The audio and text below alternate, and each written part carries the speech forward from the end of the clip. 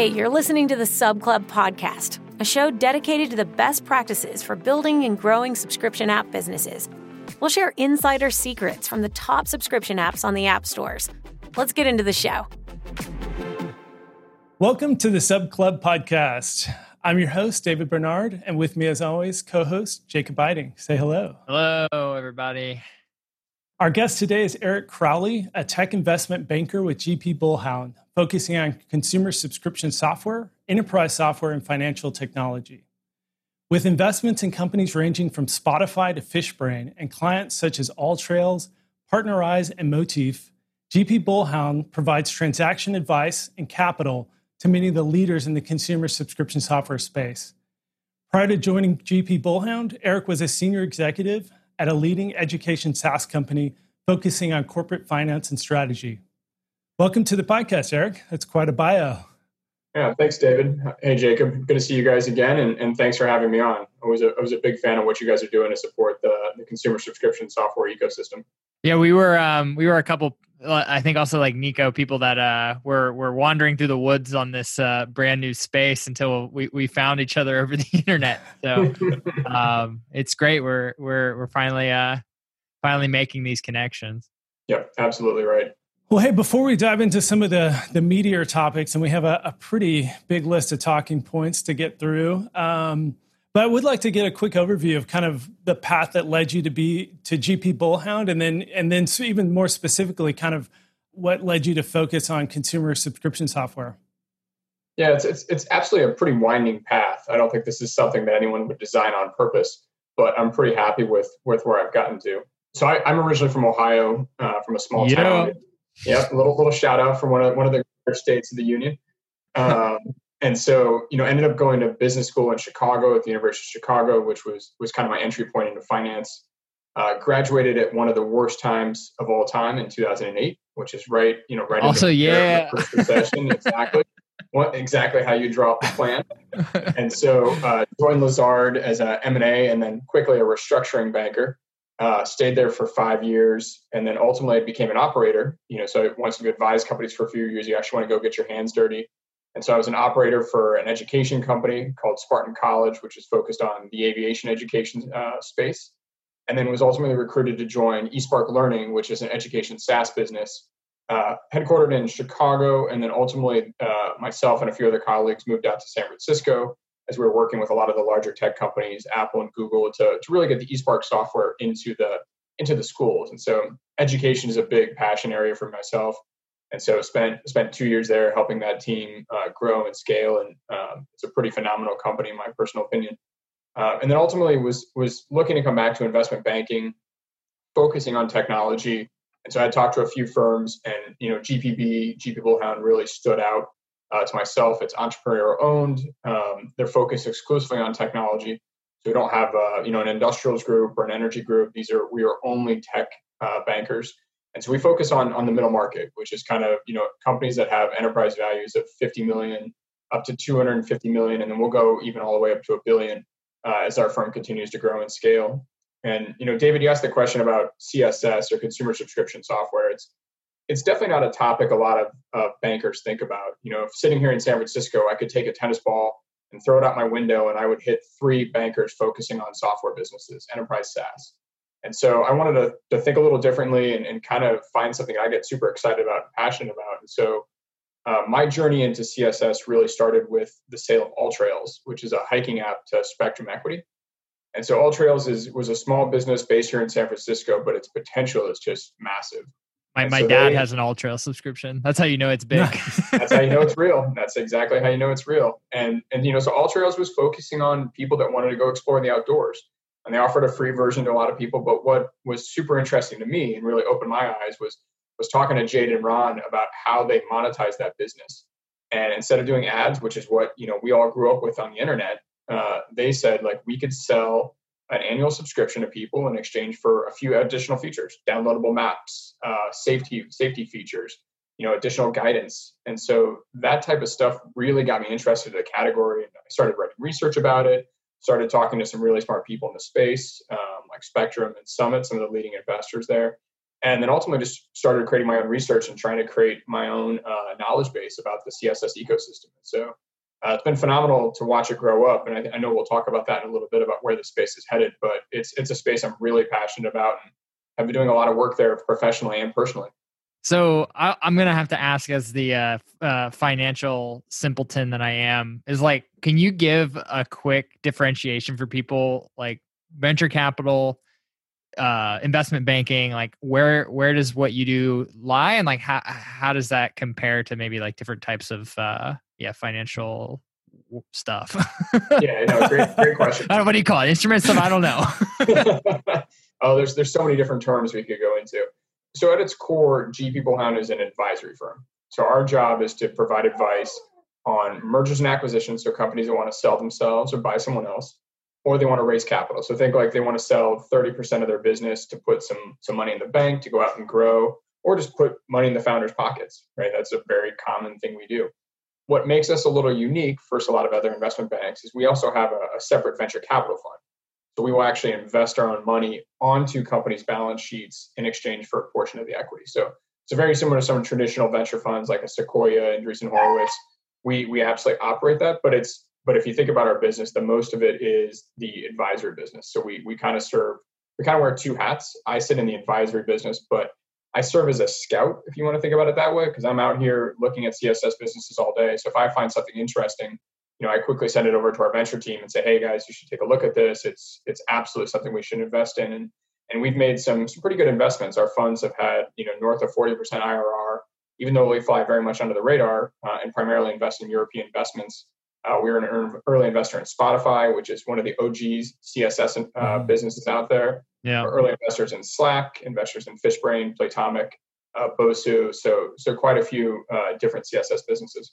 Interesting. So on the investment banking side, you don't actually have your own capital that you're maintaining. It's more about facilitating transactions versus like a traditional firm. Okay, understand. So we help strategic companies, think big players like Nike or Cision that are coming in and buying businesses, or we'll help private equity, which are businesses that have their own capital raised from outside investors, come in and take ownership of some of these businesses. And that's exactly with All Trails, where Spectrum, which is a private equity fund, came in and provided their capital to cash out some of the initial founders, plus some of the early management team. Yeah, I think it's really interesting. Just we've talked on this podcast before with Nico and in other cases that in some ways the expected returns and model for venture differs enough for CSS businesses that I think there opens up a lot of doors for some of these things that you wouldn't traditionally. I think of private equity investments. I think of different ways of liquidity that don't necessarily, because have we had a CSS business go public yet? As there hasn't been a real obvious one, right? Bumble's coming soon, right? Which one? Bumble, I think Bumble's coming. I mean, but think about the Match Group, right? Sure. CSS the whole way. You've got Spotify, old school CSS business, and then go to the biggest one ever, Netflix. Yeah. I mean, so there's actually quite a few. And if you go into prosumers, right, you can look at Dropbox, for example. Most of their users are individuals or small businesses. We call them like prosumer categories. So it's absolutely coming. And there will be, the easy bet to make is there will be 50 more CSS publicly traded businesses in 10 years than there are today. I don't disagree. I guess you think of when the kind of coverage that IPOs get, it really tends towards business software, right? And just doesn't get as excited. But I'm sure, we're recording this on the same day that Calm just announced their new monster round. And so I assume that they're on a path towards that if that's what they want to do as well. Absolutely. So yeah, it'll be interesting to see. I think one thing that you've kind of mentioned and already alluded to is that we are just in these early days. And this is, we're in like SaaS when Salesforce hit 100 million, which forgive me, but when was that? Was that like 10 years ago? Like 10 years ago. Yeah. So I would absolutely agree. We're early innings. And the way I kind of think about this, it's kind of, if you kind of like flashback 10 years into SaaS software, it's who would buy software that just sits down on your server. You don't own it. Why would you pay for that? Doesn't make any sense to me. Right. And then you quickly see that forward-leaning CTOs start to pick it up. They're advancing. It's just like your dad buying an All Trails subscription. Right? Yeah. he might be one of his very few friends that's buying. He's a huge NASCAR fan. I had to convince him last year to subscribe to the NASCAR app, which is really good. It's $5 a month. He's like, I don't pay for that crap or whatever. But like, I was like, no, you should really do it. It's awesome. And now he's got that. He's got All Trails, right? And this is the father of a man who runs a consumer SaaS subscription service. Right? So there's a lot to go yet out there in like consumer adoption. I think there are. I mean, the cool thing is if you kind of look across age ranges, right, you'll see people might have one subscription. Maybe they have Netflix, or, if you're into music, maybe you have Netflix and Spotify. And then you're into fitness, so maybe you have like a Fit On subscription, or you're into biking, so you have a Strava or a Zwift subscription. And you just kind of start saying this out loud, and you start to see more and more areas where people could be spending their money on CSS. And my thesis, which is kind of the Salesforce thesis, is that if you fast forward in 5 years, or really 2 years, I bet most people will be subscribing to 4 or 5 different things through their phone only. And I bet that'll be closer to 10 in the next 3 years. And so I think, the exciting thing about the space is that entrepreneurs are building better products, right? So, I mean, if you think about it, Web 1.0 is you're building for the advertiser and hoping to get a couple consumers to come look at it, right? And that was the model. Web 2.0 was, hey, you did a bunch of freemium stuff, either in an app or website format, and then you hopefully try to attract people to come pay for it. But consumers have been conditioned, just like CTOs were and businesses were, to pay for software because it makes your life better. And so if you fundamentally can say that about a product, what's the issue about paying $5 a month or $30 a year? It's really not that much money if it truly makes your day-to-day life better, like your dad with the NASCAR app, right? He's closer to the drivers. He feels like he's part of the experience. How is that a bad thing? And so, the cool thing is, so now NASCAR doesn't have to worry about advertisers. Well, they definitely still worry about advertisers, but the NASCAR app, for example, can really focus on providing your dad the best in quality service for $5. It's that direct exchange, right? That value delivered for cash, which makes me, love what we do here at Revenue Account, which is to enable that even more. I think that when I hear this like number of subscriptions and people just as these niches proliferate, do you ever worry about? I mean, there's always been the specter of subscription fatigue, right? That everybody's like always saying, like, next year, the subscription fatigue is coming. Subscription fatigue is coming. Mm-hmm. I also think that there's a second potential boundary, which might be, are we going to run out of niches, right? is there going to be like eventually we've figured everything out? Like, how do you? I would say that if you continue to apply the SaaS example, we definitely haven't run out of niches and growth in the SaaS space. So how do you think about that in terms of some of these these naysayers? Yeah, I mean, it's a common question I get. And I think people are worried they're going to be subscribing to 20 things and not know about it and have this massive credit card bill. But if you look at the consumer experience, you actually, without even thinking software, you actually subscribe to quite a lot. You have a phone bill, a cable bill, a mortgage. These are effectively subscriptions, even if we don't call them subscriptions. And so once again, I kind of revert back to, you will pay for something if it provides value to your life. And if it's in the form of a subscription or a one-off payment, it just changes the thing. Now, I mean, you raise a good point. Like, you probably don't need to subscribe to 7 fitness apps. I mean, that seems right. a little expensive, right? But you might subscribe to a fitness app, an entertainment app, maybe 1 or 2, a reading one, maybe a podcast one. Then you have maybe a family management app or a financial app that you're subscribing to. Family management app. Ooh, it's one of my biggest categories. If any entrepreneurs are out there listening. Like Life 360, is that be an example, kind of? That's a great way to think about it. Yeah, I mean, if you kind of go through the ecosystem, right? Bumble is the start of your family app. And then you continue all the way through. And then you could quickly have, effectively like a Microsoft Power BI for an the extremely personal CRM, right? That's great. But no, I think there's some huge categories, right? And you asked the question about niches, and the cool thing about CSS is it's different than B2B SaaS, right? Niches, consumers, there's 7 billion globally. And, even if you just go with ones that are using cell phones, you're at 5 billion. That's a pretty large number. So a very, very small niche of people that like to play curling in the North American hemisphere, right, is probably 10 million people. And if you get 1 million people to subscribe, that's a 10% hit rate. And if you could charge $30 million or $30 a person, that's a pretty good business. And so not all these businesses will be massive calms, right, with 4 million paying subscribers focusing on meditation and sleep health. A lot of these will be niches, but they'll be phenomenal businesses that you can own and operate and scale pretty quickly. Yeah, it's interesting that you're in that kind of mid-market space. Because when you talk to VCs, it's all about, you need to be $1 billion business to take venture capital. How do you think about those businesses, both as an investor and as an investment banker, that the being able to scale up to that 50 to 250 million that you primarily deal with, how does the fundraising look different? How does the growth trajectory look different? And how does that look different than the Calms and the Headspaces and the Light Tricks that are $1 billion businesses already? Yeah, I mean, just like in every other investment banking industry, there's always categories of businesses. Some will be high flying, category dominant players, right, where they're going to try to go after the biggest part of the TAM, right? And that's you can say like Calm and Headspace, right? They're going to go be huge billion dollar businesses, and they already are. But there'll be a lot of other ones that are lifestyle businesses, and they're going to spit off a lot of cash, and they can provide someone, a really nice living and provide investors a really good return. Now, it might not be, like 100x, like a Calm or something like that, but it'll still be a really nice return.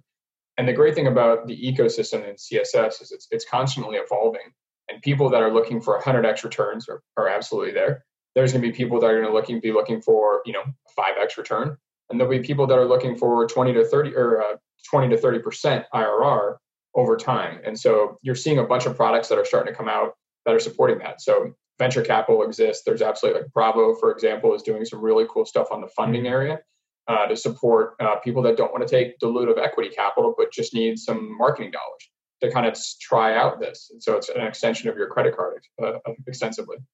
I mean, some of these transactions that you're seeing that are hitting that 50, especially in the consumer space, are you seeing companies that did take funding or at this point still kind of seeing more bootstrapped or friends and family round, angel invested? Like, what kind of funding do you see getting a company to that 50 to 250 million range?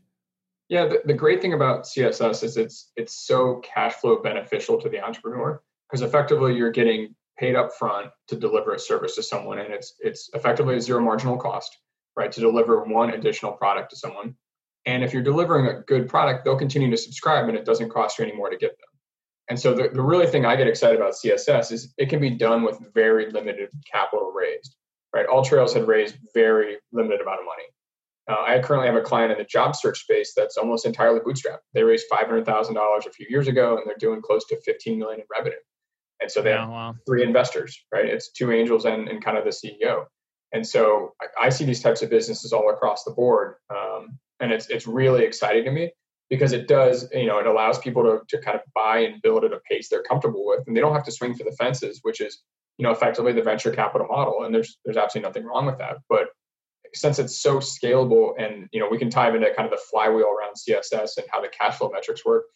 But because you can scale these without a lot of external capital, it can be grown by just an individual or a small group of people without the need to raise a big venture capital round. That's what I think it's been kind of interesting to see over the last, I've been on the side of trying to pitch one of these businesses to traditional Sandhill, or at least fly on the wall for those pitches. And they've been tough until you like really have something. But I've kind of have seen this evolution with, some more investors who are savvy. They kind of understand that because it actually kind of turns the need for venture capital on its head a little bit, right? Mm-hmm. Because you don't need this like a massive outlay.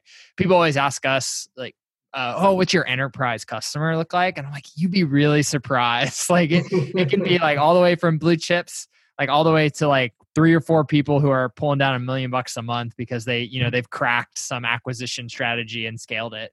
I have to think that that's being slightly, I don't know if it's disruptive, but there at least is some kind of alpha here if you understand this like asset and like how to actually work with it.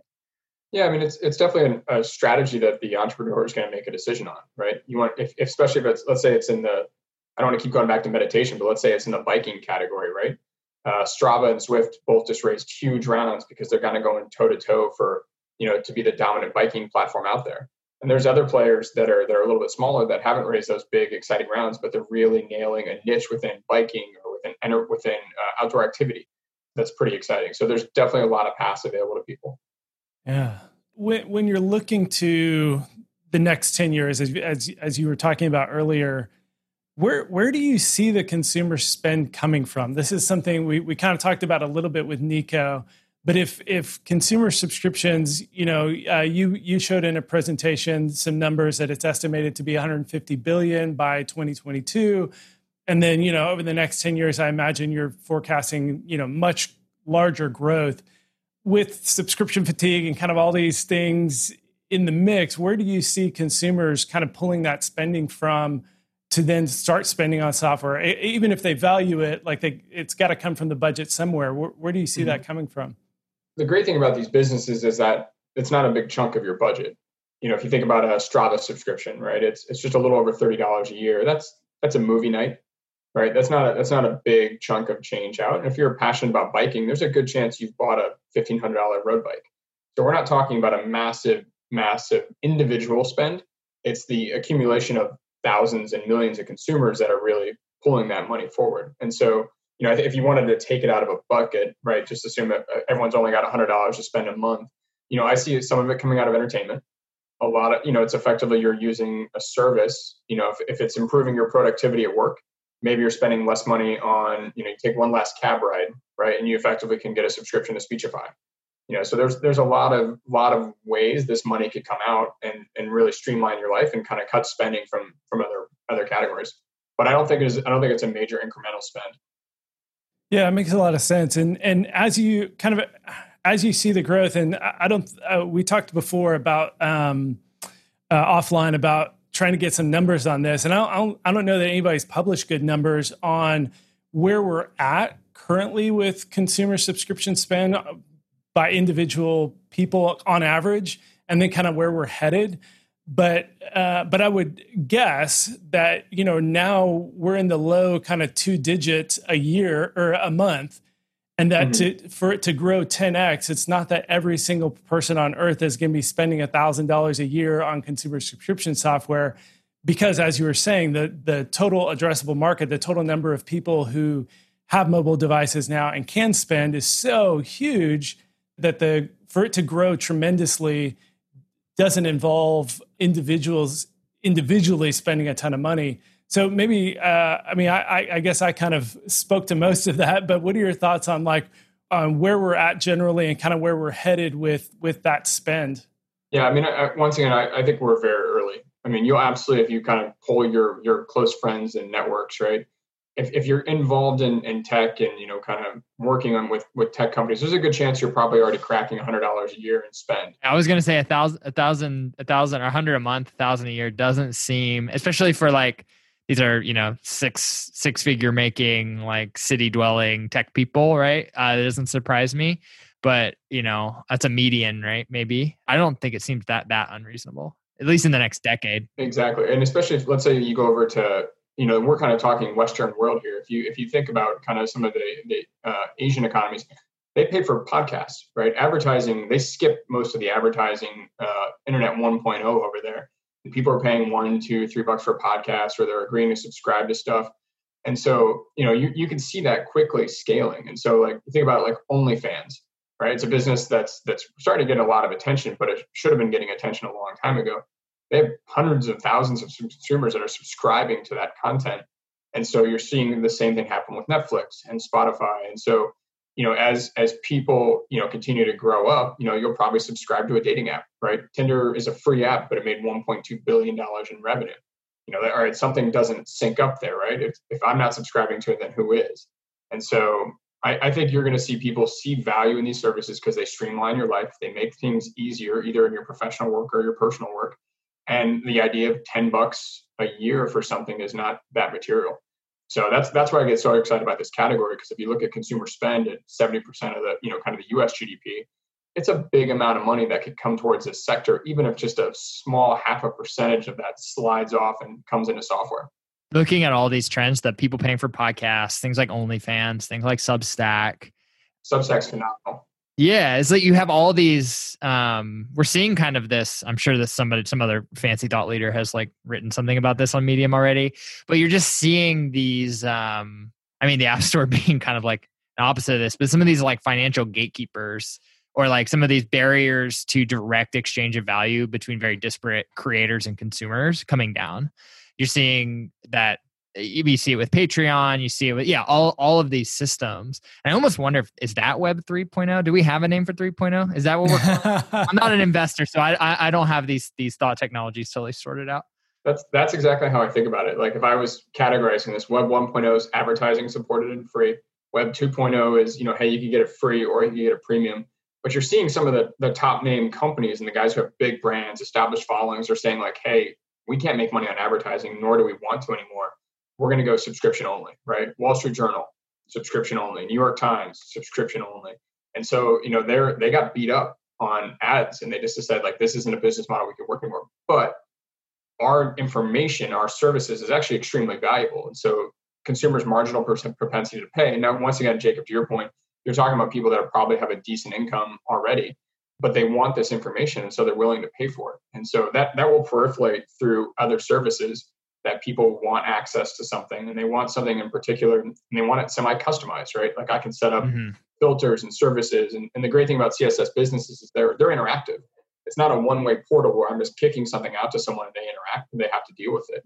You think of like a Strava, for example, right? Every time I put my information into Strava, it gets better for me. It's more valuable, yeah. More valuable. And so that's why I get super excited about this category. If you think about, I know you guys had like Fitness AI on a few weeks ago. Think about when you could have your Apple Watch and your earpods sync to that, and you could tell them exactly what weight you're picking up and putting down, and it automatically tracks that in the service. That's absolutely something people would pay for. It'd get rid of all the notebooks. It would get rid of you needed to take notes.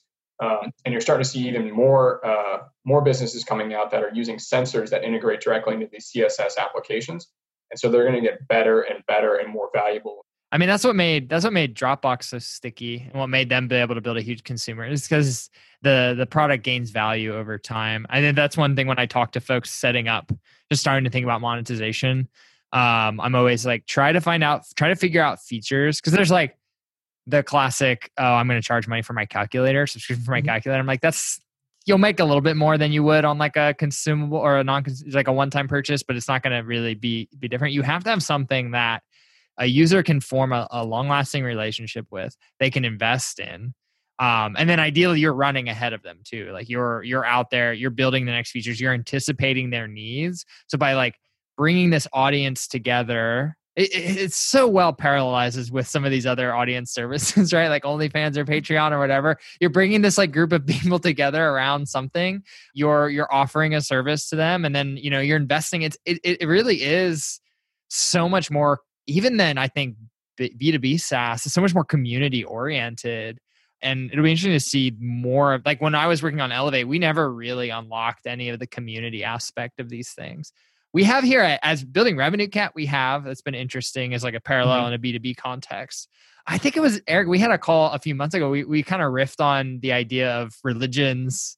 There's obviously a lot of examples of religious related apps and like Bibles and Qurans that you can subscribe to and things like this. But I actually think, you look at Calm and even like Zero and fasting and stuff like this. It's like there's kind of a fine gray line between these things becoming religions. And this is going to be like weird and offensive or something probably. But I actually do think that there will be some category of CSS. Like going back to are we going to run out of niches? No, because I think Scientology is a bad example, but you'll have like the benevolent version of Scientology come up as a consumer subscription, as an app. Like an app is, especially in the COVID world, like an app is a good vehicle for these kinds of like community building things. Anyway, that's my like crazy SaaS man, CSS man rant. But if you think about it, right? The Vatican's working with Pray.com. Right, because they need a way to reach their followers, and unfortunately with COVID, like church is tough, but engaging with people digitally is a great way to continue to build that community. And I think especially within some niches within CSS, community is really what it's all about. Like look at Zwift, the biking app, right? You're doing that because you want to race your buddy, and like maybe you live in Austin and your buddy lives in New York, and that's just not possible. But a $30 subscription, I think it's like $15 a month to Zwift, and you're racing him every 2 weeks. That's an awesome experience you're not going to get anywhere else. It's interesting to reflect on it against, I was paying subscriptions for things like World of Warcraft, like these non-mobile contexts, but you haven't seen it. it's kind of adapted in a different way in mobile. I mean, gaming went there hard, right? Gaming's gone to subscription really quickly because they realized like spending a ton of money for these massive titles is really hard to do. But you have a subscription, or like, some people are doing these in-game payments, and you can get substantially more revenue because the marginal propensity of the value you can deliver to your consumer goes up. First, pay $29.99, you hit the game, and you kind of walk out of it, right? Fortnite's doing way better than that with their high percentage spenders. Versus like your standard AAA title, right? And you're starting to see that in CSS, right? Where the subscriptions just aren't all the same. There's some that offer, there's a pro, then there's a premium, then there's a platinum, and there's ways to effectively have positive net revenue with these subscriptions, just like you do in enterprise SaaS. Yeah, we've David and I have talked about this a few times. Is one of the challenges is, I think, with, and you mentioned it too, is like the price points. There's not that big a range in price points for these things. Like low end, whatever, $30 a year, high end, like a couple $100 a year, but it doesn't range all that much. And and it's capped in most cases, right? You kind of have like all your paying users going to make this much. Maybe there's a little bit of tiering in there versus like even Tinder. I don't know what the split is, but a lot of their revenue, I assume, comes from, they have like consumable purchases as well in their app that they've intelligently, they've done like, okay, we're going to get the steady with the subscriptions, but then we're also going to like put up these like scalable spending models to like try and capture these like big spenders. Yep. But I think that that's just a constraint we need to work in, right? It's a constraint of these business that I think is good, because it actually, I think uncapped spending has like externalities that aren't really captured by the people that push those things. So I think it's probably good restraint, but then it also like, and this goes back into the sort of, asset class, or like sort of how we think about these businesses, because it does kind of change your timelines. It kind of changes your, like how you think about growing the business. It also changes a lot of your cost structures around things like things around support. You're dealing with an ACV in the tens of dollars, right? As opposed to a SaaS company that's in the thousands. So it really does like change, just like it also changes like the tooling you need, which is in revenuecat.com. But I was gonna say, you're exactly right. I mean, while the revenue looks similar, the cool thing about CSS is usually the cost structure is wildly different from SaaS, because most of it's self-serve, right? So you're spending, decent more on marketing because you're trying to reach those consumers where they need to be reached. But some of the best CSS businesses build their own funnels, right? They're using organic traffic to come in, or referrals. Like Calendly, the calendaring tool, is one of my favorites, because they get marketing every time one of their consumers uses it. It just hits my inbox 5 times a day.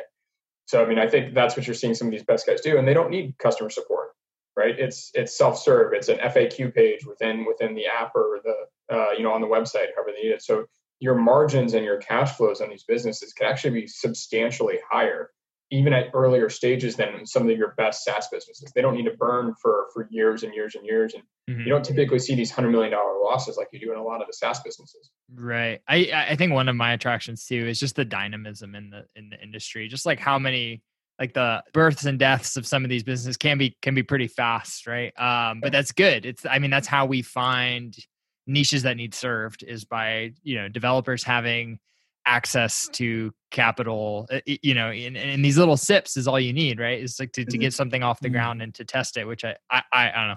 I think is a big advantage over other verticals. Yeah, totally agree. You can iterate so much faster, right? And you can really just focus on your core customer, and then see what catches. It's kind of, I've talked to a couple people that kind of think of your TAM 1, TAM 2, TAM 3. Your TAM 1 super small. You're solving like the near pain point for them, but you should be quickly thinking about what's, look at like Calm. They focused on meditation, but they quickly went to TAM 2, which is people that have trouble sleeping. And then you could quickly find this happening. And Strava was biking, now they're running, and now they're horseback riding. And so you could quickly go from TAM to TAM to TAM as you think about it, and how these businesses scale, and what their core offering really can provide. And that's interesting, because at that stage, as somebody building, and this is, I think, what maybe differentiates, we were talking about these different, like the Calms and the Stravas going for the moon, versus these, lifestyle businesses, or businesses with like sort of different growth trajectories. I think that might be the core difference is if you are really in love with a specific vertical and a specific TAM, and that's what your passion is, that might put some sort of cap or some sort of like adjusted curve on how fast your business will grow. Versus folks like Calm or Strava that are they're mastering these like separate sort of adjacent verticals. And then it's actually because the business becomes much more about building the machine that attacks different verticals, right? And so that's, if anybody's listening to this that's kind of trying to decide what camp they're in, that might be a good guiding principle. Are you just super passionate about this problem you're solving? Then maybe that's a bit more the path you should take, and maybe don't go out and raise that giant venture round right away. Versus if you're fascinated by this idea of like building a machine that attacks different verticals and learning about the space and consumers and how to listen to users and do product, then maybe like it opens up some of these like bigger opportunities. Well, there's other ways to think about that too. If you're super passionate about one niche, right, you want to stick with your first TAM, like fishing or FishBrain, which all those hands up as a GPB portfolio company. They instead of expanding to hunting, what they've done is they've just gone deep on fishing. So they've launched like a marketplace, right? So now you can buy the goods and services you want to use to be excited about your passion through FishBrain, in addition to learning about the best spots to fish, which is outside of the subscription world altogether, right? Mm-hmm. At that stage, you're leveraging your subscription to help provide additional services to your members. Yeah. So you get a discount from Bass Pro Shops, right, for being a FishBrain member. So like you could start to see this spiral pretty quickly. And that's that net revenue retention, where you can go deeper and deeper into the niche, where you can increase that revenue through those kind of like auxiliary services. Yeah, there you go. Yeah, you can uncap that like ACV cap that I was sort of alluding to before. Exactly right. And FishBrain is such a fascinating one. They're actually a revenue cap customer as well. But cool. And I've used them as an example a lot, talking about this. They're my favorite. Like, have you heard of this giant company? Probably not. Like, yeah. But speaking of like building the machine, in one of your recent presentations, you were talking about the CSS flywheel. Mm-hmm. So we'll put a link to it in the show notes. But why don't you just kind of step us through your thinking on this flywheel of like how to build these really great businesses and kind of those key things to be thinking about as you build it? Yeah, and the one just massive asterisk I'll start off with is, I'm writing about this from 30,000 feet. I would love to hear from people that are on the ground building these, and let them tell me what I got wrong. They're always like a year ahead of what I think is going on. When I talk to people on the front lines, I'm like, "You're doing what? What?" It's amazing. No, I mean that's the cool spot. But yeah, so to David's question on the flywheel, so what I'm trying to do is educate both investors and just the common entrepreneur that's thinking about starting a business in space about how do you make these businesses work, and which is translated into how do you make these businesses valuable, right? Because everyone who's starting as an entrepreneur is trying to find something that works for them, makes a successful business. And so the North Star in CSS is recurring revenue, right? So you want to develop a product that is so valuable to someone they are willing to pay you not once, but twice, 3 times, 4 times, 5 times.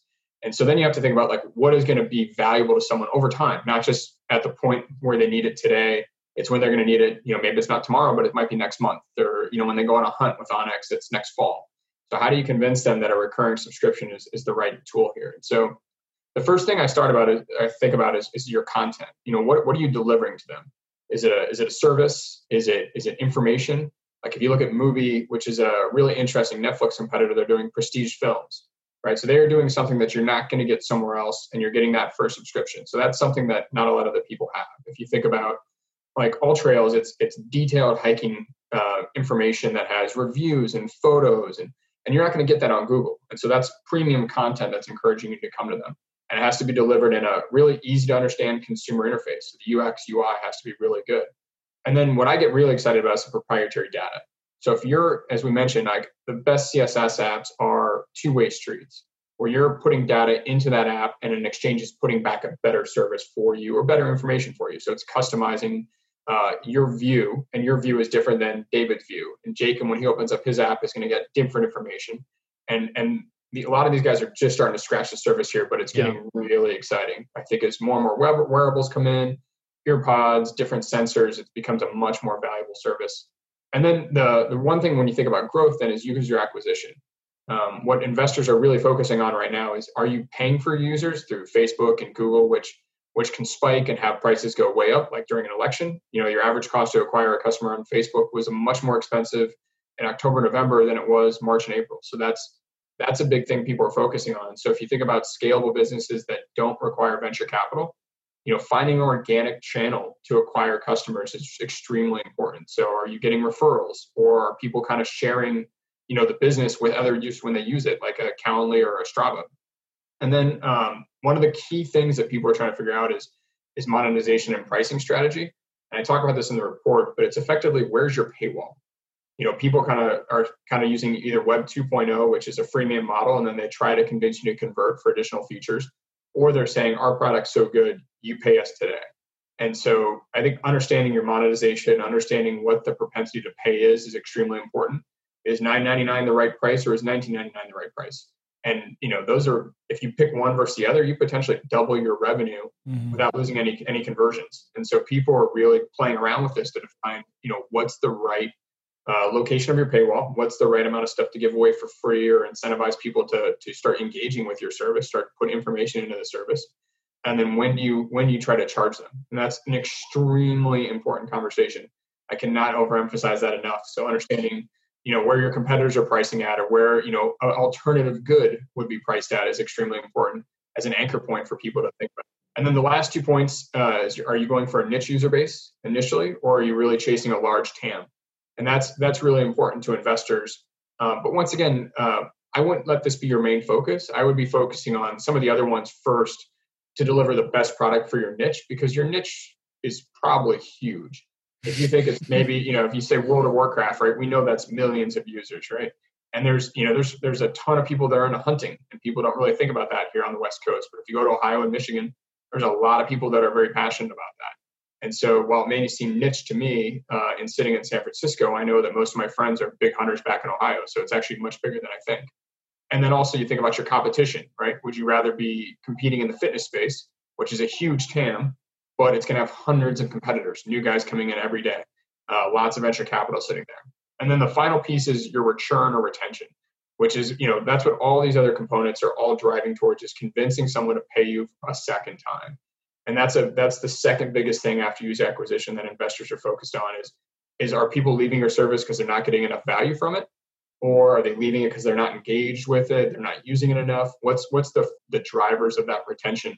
And so if everything else in your premium content, your proprietary data, the pricing is fair, you should be able to keep a lot of those users around. And the great thing is, as CSS evolves with Apple Pay and Google Pay, PayPal, like, people don't just turn off because of bad credit cards anymore. It's kind of a solved feature through the Apple Store, is that if they change their credit card through Apple Pay, it's another simple measure for you to be able to charge them on a very fair basis, with a heads up that they're going to get charged for something. But if you're delivering quality content and a valuable service, your churn rates will go way lower. So happy to dive into any of those, David, but it's a pretty important mindset to think about. Yeah, when I was creating the notes for this, I didn't even think this, but as you talk through it, I wish we could spend 30 minutes and do a whole podcast on each of those segments. Like, I kept wanting to interrupt you and stopping myself. There's just so much to unpack there. But I think you, and what I appreciated about your presentation, and we'll link to this in the show notes, is that's a really good high level summary of what people in this space should be thinking about. And so we could deep dive on each of those individually, and we really could spend an hour on each of those, talking about user acquisition and thinking about so many people are building around Facebook being the acquisition strategy. Well, guess what? In 2021, that's going to change big time with Apple essentially deprecating the IDFA.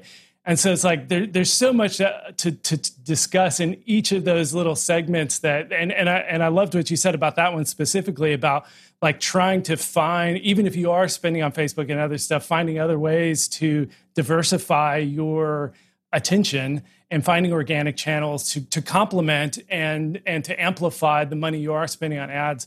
Anyway, so I could, we could deep dive on all of those. I will. Hold on. I will deep dive on one thing, which I think we kind of touched on this. Tied some things from earlier in the conversation, but this whole idea of premium content, I think is something that a lot of devs miss out on. There's this data, the intake is important, but this content I'm noticing more and more with the most successful examples. And I was going to add another example of content being community as a form of content, But this is something I think when we were working on Elevate way back in the day that we were already a content company because we were in education, but we didn't really realize that a product that we were building like this is a content product until we were already in it. Like, yeah, we need to be producing something. And I think Xero is a really great example of a company that's thought about that content first. Like they've got, they brought in an external expert to help them generate content. They've made that a big part of the experience for two reasons. One, it's brand building. It drives these organic channels because that content is shareable. But then also it sets up this expectation that you're getting into this more than just something to track your fast or something to track your biking or whatever. You're getting into this like whole community and this whole ecosystem of content.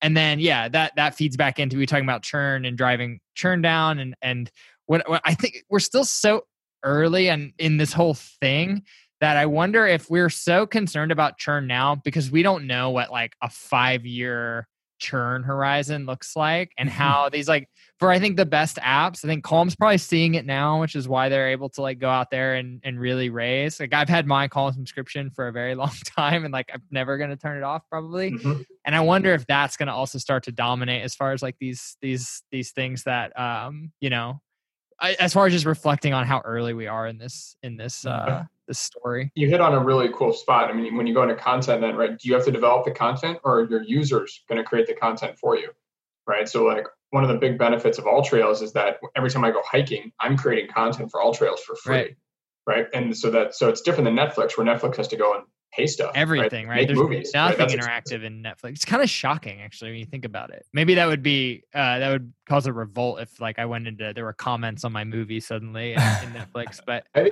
think they've A/B tested that a little bit, where you could see what your friends are watching and really? stuff like that. I don't think it went well. I don't think people wanted everyone to know that you're watching some different stuff or something that's maybe not what your public persona would admit to watching. This is one of the things I saw people light up Quibi about though as well, was that it was all very like broadcast. Like they had content nailed. They had a lot of content, but they didn't have any of these like sort of other expectations that you would have for these. I think mobiles too is just different from like, I would feel very like intruded upon having a social experience hit me on my TV, but for some reason it's more normalized on a mobile device. So. That's absolutely right. You're bred to consume social networks on your phone. That's very normal these days. Yeah, but if somebody's Facebooking me on my TV, I'm not cool with that. That's different. It's a different ballgame. To kind of wrap things up, I did want to ask about the and you actually made a note on this about the evolving investment ecosystem, and just that like as you were talking about, kind of Web 1.0 had its kind of the start of that tech and software investment, and then Web 2.0 saw a phase shift, and then with SaaS and everything, we've seen that change dramatically. What do you see happening in the investment space, and where do you see this going? Yeah, I mean, it's kind of back to the Salesforce analogy, right? Where very few investors were investing in B2B SaaS because that just wasn't a thing at the initial. Like no one understood it, no one thought it would be adopted that much, and we're kind of a year or two past that stage here in the CSS space. Some of the really smart investors, and I think venture investors like True Ventures or Lightspeed that were there pretty early or putting money early into CSS businesses. And you're starting to see the next wave, like a Spectrum or a Summit or the Sherman Group coming in, and they're kind of making the growth equity investments that I think about, which are, hey, we're not going to buy your company, but we're going to give you 20, 30 million, 40 million, go out and really grow this thing. And then the cool thing about the space is you're starting to see some of the big investors come in and kind of provide that next level of exit opportunities for both the entrepreneur and those earlier investors, like Blackstone buying Bumble, right? That's a big CSS business where your best customers churn. If you're successful, those customers leave dating, which a lot of people don't think about, but it's going to be fascinating in the S1. And then you're starting to see like KKR bought into Zwift, right? That's a bike gaming company, right? They don't have any physical goods whatsoever. It's pure consumer subscription software. So you're seeing the big guys come in and put billion-dollar valuations on some of these. And then as we talked about at the beginning, public markets are going to be pretty receptive to these. I think some of the best ones are going to come out and show these phenomenal cash flow characteristics, the ability to grow with hardly any spend. Match Group's stock has soared. Peloton, I think we're all very familiar with what they've been able to accomplish with both a hardware and a consumer subscription software business model. So the path is laid here. So public investors are clamoring for these. And I think we'll see a lot more over the next couple of years. So lot of people are looking into it. Yeah, that's really interesting. Well, to go ahead and wrap up, where can people find you online, and anything else you want to mention before we wrap up? Sure. Yeah, I mean, I'm pretty available. I always like to chat with entrepreneurs or investors. This is an area I'm super passionate about. So, you can find me at GP Bullhound. Emails eric.crowley at gpbullhound.com. And all our research, by the way, including what David's talking about, is on our website. I'm on Twitter at CrowXU, pretty responsive there. And then, you can always go to LinkedIn, which is, another example of a consumer subscription software business with LinkedIn Premium. Not to plug the category, but it definitely exists. So I encourage people to reach out. I actually love it. As you can tell, I geek out about this stuff, and it's something I'm really passionate about. So happy to have a 30-minute conversation with pretty much anybody. I'll back that up and say the first time I encountered you was through this PDF I found that was the first fancy investment banker thesis thing I ever saw on consumer subscriptions. So that was my first encounter. And then I was lucky enough to get to work with you on your second iteration, or the most recent iteration of it. I have to say, I have to recommend it. We'll have a link in the show notes. There's a Medium blog that tears down your most recent one. But I definitely think it's worth going through because there's really good data in there that you've put together. Yeah, we'll link to all that in the show notes. And it's kind of interesting. We were talking about this earlier that we're still so early in the space. I remember in April, I think, Eric, you reached out to me, and then I was telling Jacob, I was like, hey, you should really talk to this guy, Eric. He did that subscription thing, and he's going to do another one. And it's like there aren't these big established kind of known players in the space that have these. I think of Mary Meeker's report. It's there's going to be that of the. That's you, Eric. That's you. Yeah, right. I don't have much time, guys. We're going to need more slides next year. All right, you got it. I'll get to work. All right. Well, hey, this was super great. I really, really appreciate you coming on. Yeah. Thanks, Eric. Thanks for your time. Absolutely, guys. Big fans. Talk to everyone soon. To make sure you never miss an episode, subscribe to the show in your favorite podcast player. Thanks so much for listening. Until next time.